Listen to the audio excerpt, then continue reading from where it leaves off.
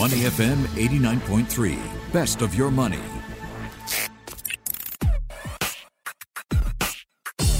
Money and Me on Your Money, only on Money FM 89.3. Well, a lot of significant market moves to digest. The U.S. Federal Reserve's final meeting for 2021 concluded with a big announcement. It's going to double the pace at which it scales back bond purchases and put inflation back at the top of its agenda.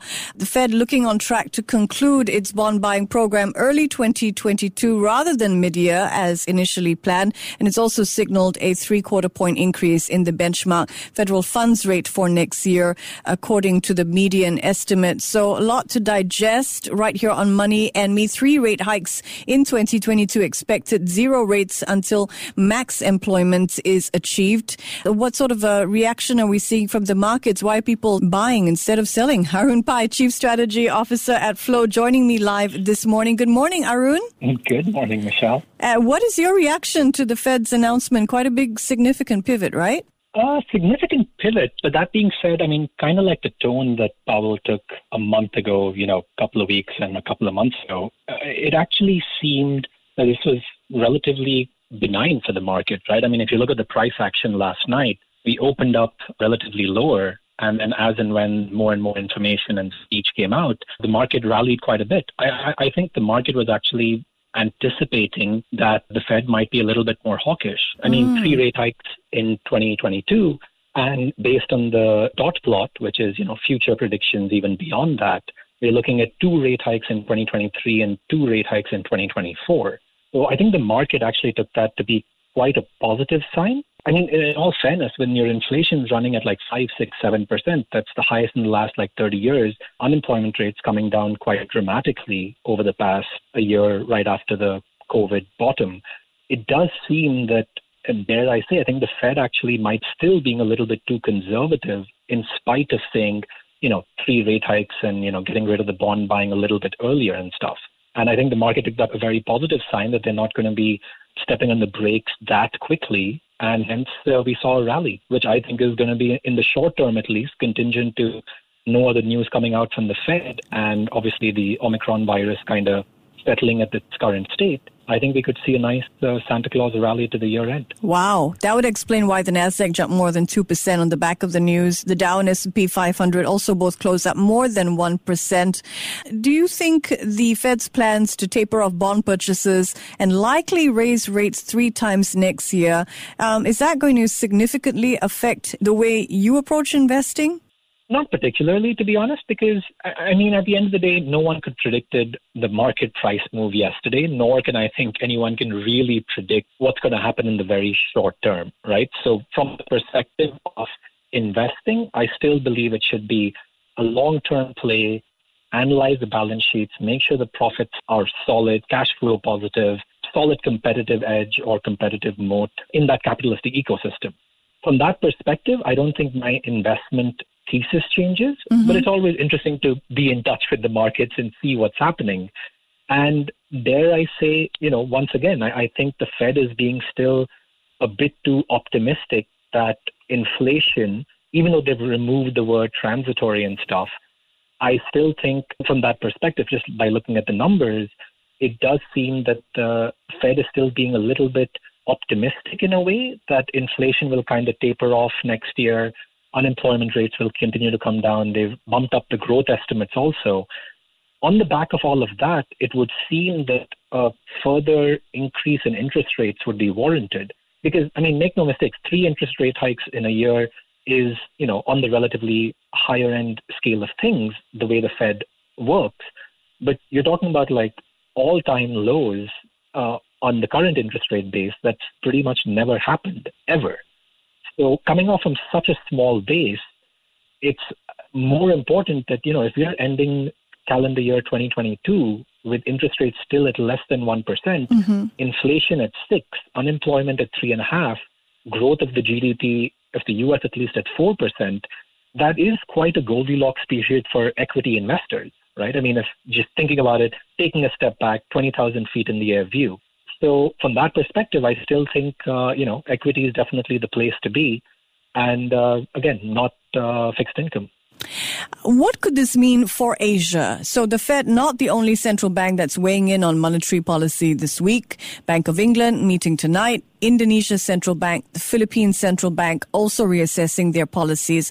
Do you think this tightening by the Fed puts pressure on central banks in Europe and perhaps even here in Asia Pacific to raise rates as well?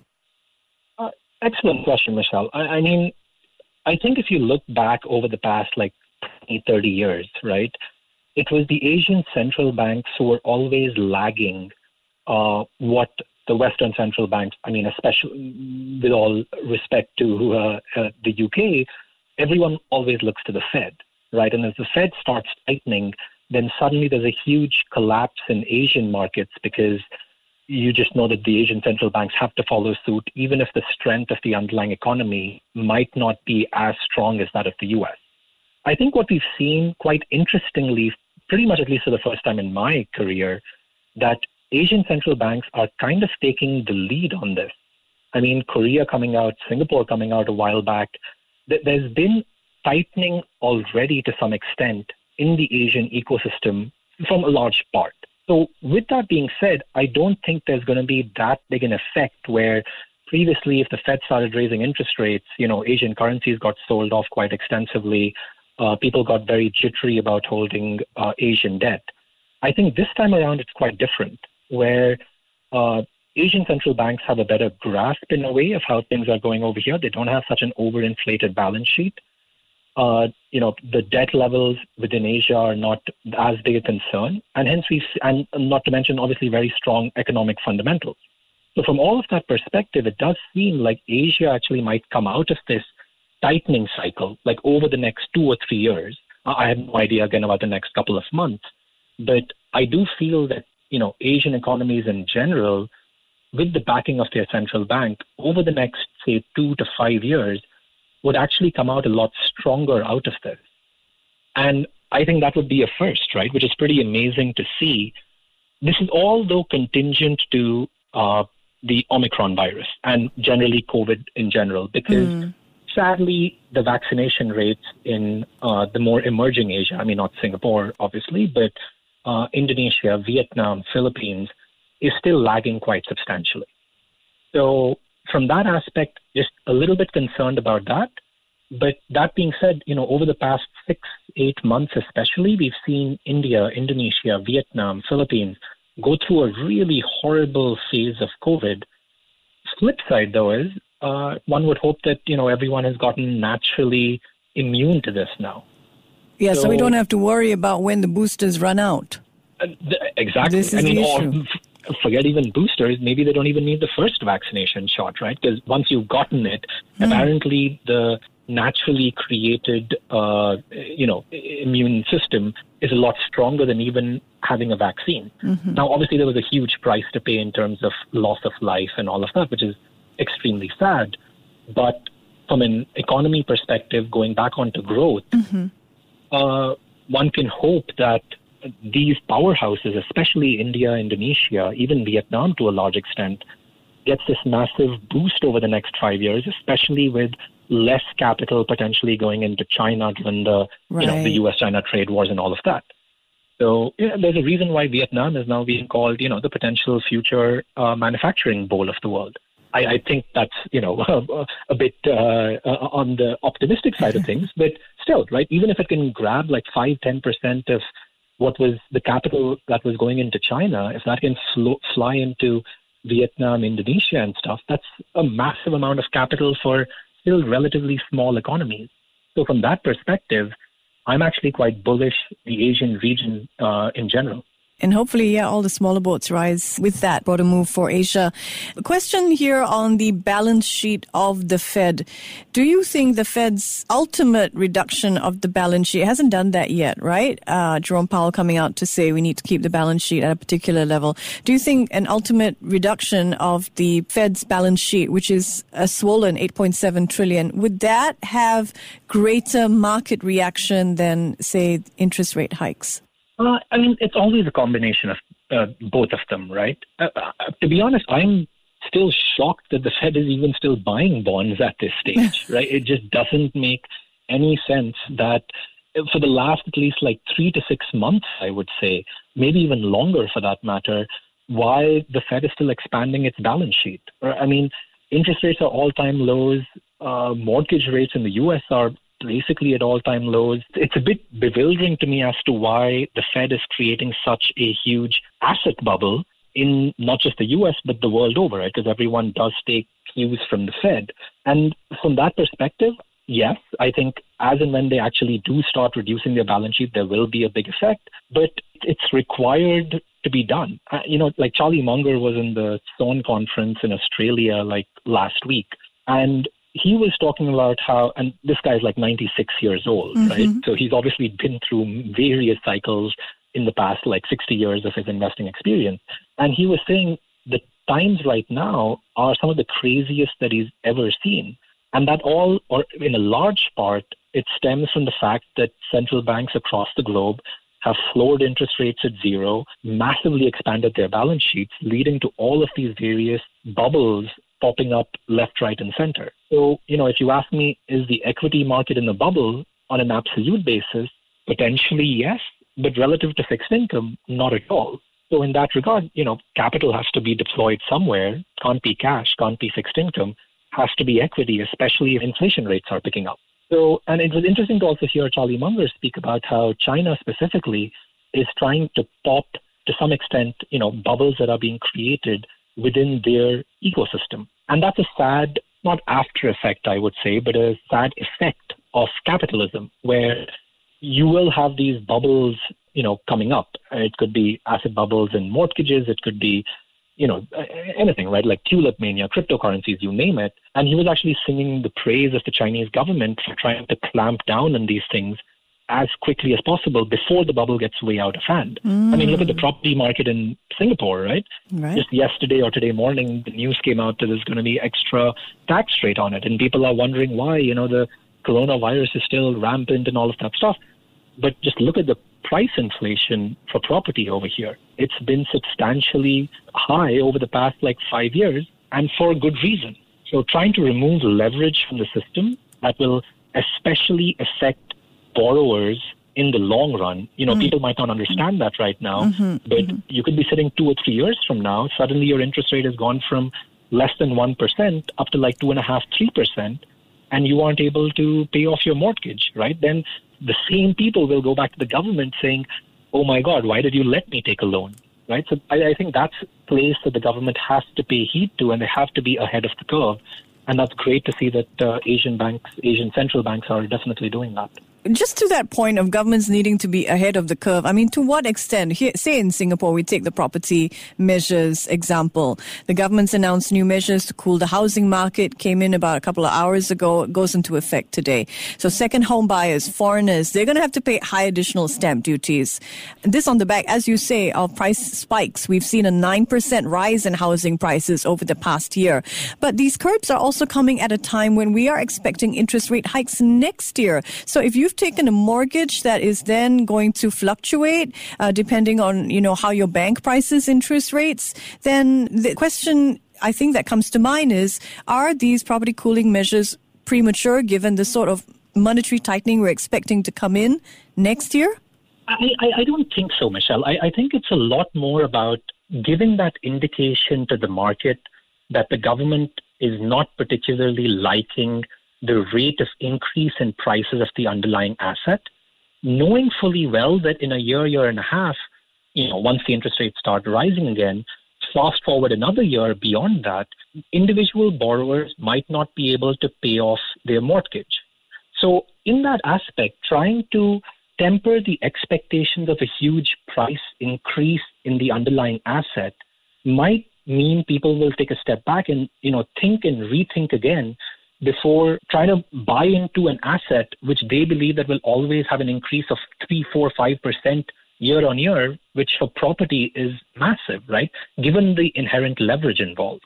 So I think what the government has done, which is very smart, is trying to reduce the amount of, based on the loan that you can take based on the earnings that you have, coupled with increase in taxes, is a very nice, initial warning flag that's being waved by them to let people know that, what the price inflation that's happened in the past, don't think that even if you're struggling to meet the mortgage payments, you believe that the underlying asset price of your house is going to, increase by so much over the next 3-4 years. It might not even make a difference if you can't afford to make mortgage payments, because you can always sell the house off and make a profit on the back of that. And that's the problem that happened in 2007, 2008, right? Where people had zero down payment, no earning income, but yet they went into this asset class because they could see that the price is going to appreciate so much. It had already, and it is going to be in the foreseeable future. So in that regard, I think doing this as a first, firing a warning shot, is in a way a lot healthier to the market. Because if this leads to individual consumers or people who, are looking to potentially overextend themselves and go for a slightly bigger place because they believe the asset will always increase in value and stuff, this will make them take a step back. And I think that will give them extra time to see how the interest rates actually evolve, and not just look at the current 1% interest that you're paying or potentially are going to be paying, but suddenly seeing, oh, wait a minute, I was looking at paying a $2,000 mortgage. This has suddenly become $2,500. Okay, does that mean I should still go in? And now if I look at property prices for the past 1 year, they're kind of like flatlining because of all these extra measures. So does this make the most sense? I mean, if it's an absolute necessity and you're, building out your family and everything, then obviously by all means, right? But from all the other aspects, especially when it comes to, foreigners having to pay an extra amount of tax, the government has enough capital coming in from Indonesia, China, Switzerland, the UK, US, that's already causing some kind of discontent within the local population here. But just putting a clamp on that right now itself, I think is a very smart long-term decision. Yeah, and the fundamental question, I suppose, how much house does one really need comes to mind. Absolutely. I mean, just sadly, given COVID times, maybe a little bit more of a house, but, at the prices they're at currently, I don't know. Well, hopefully it keeps things affordable for the rest of us. But I can imagine sellers thinking, what will this mean? A little, there are going to be worries out there from sellers in terms of how depressed prices could be for the private market, for the public market as well. We'll continue to explore this, of course, here on Your Money. In the meantime, speaking of where your money could go, let's talk about bond music backed by rights. Apparently, bond investors can soon buy a piece of the music catalogs of pop, country, and classic rock musicians of the likes of The Who and Tim McGraw. Some $304 million worth of asset-backed securities supported by publishing and sound recording rights are being sold by a private equity firm, Northleaf Capital, and it includes other income streams on over 52,000 songs. It's the latest music asset-backed securities sale. What do we need to know about this? Arun, and would you ever buy bonds backed by music rights? It's just a sign of the times that we are living in currently, right? I mean, you have investors just desperate and craving for yield. Pretty much, and obviously banks, investment banks, that is, will try and satisfy that craving as much as they can because they profit from this. So taking any asset and securitizing it, i.e. making it into a tradable instrument that can potentially give some kind of a yield that's obviously a lot better than, U.S. treasuries or government bonds, it seems to be like a win-win. That all of this being said, though, this is not a new phenomena in the music industry. It's been going on for a while, right? It's just picking up more steam right now on the back of this entire securitization wave. It's interesting, I think, from taking a step back, looking at the music industry. Okay. Right? I mean, if you look at 15, 20 years ago, artists used to make their money by obviously concerts, but then sitting and selling DVDs and CDs and all of this different merchandise. But with that came a huge problem of piracy, right? Like BitTorrent, all these other P2P file sharing softwares led a lot of capital not being circulated into the actual creator of this asset, right? The talent, the artist, the musician. So along 10, 15 years ago or whatever, along came Spotify, a whole bunch of other music platforms that truly revolutionized the music industry. Because why will I try and sit and do P2P file sharing, even if it's illegal? Why will I try and find out the best quality of a certain song, potentially have to go through 8 or 10 different downloads, there might be viruses in them, etc., when I can basically get access to this with a couple of touches on my smartphone, paying $9.99, right? Like $9.99 per month. it's a no-brainer. Couple of clicks, download the app. Suddenly I have like a gazillion songs on my phone without taking up the required hard disk space, and I can just stream it in HD quality. So this like revolutionized the industry, right? Like wherein artists suddenly started getting paid a amount of money. But the question was, and still is, which is why there's a problem over here. Before, maybe they were earning basically nothing. Given these closed wall ecosystems that the likes of Spotify or Apple Music has created, is that the house rake on these are quite high. These platforms take up 20-30% of the amount of money that's being paid by the end consumer. So basically, unless you're Adele, you're really not making that much money by even having your song listed, quote unquote, in Spotify.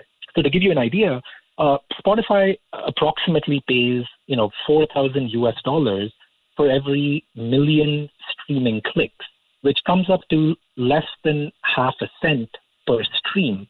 So just imagine, like the number of people that are required to be listening to your music before you're able to be paid a cent. And this is even before like recording studios take their cut and all the other middle managers, right? So it's a huge aspect of there's just too many middle managers at play in this ecosystem, leading to not so much money being given to artists. And COVID has like magnified that. So now if you're a decently performing artist, and this securitization of bonds will still not work if you're, an unknown person.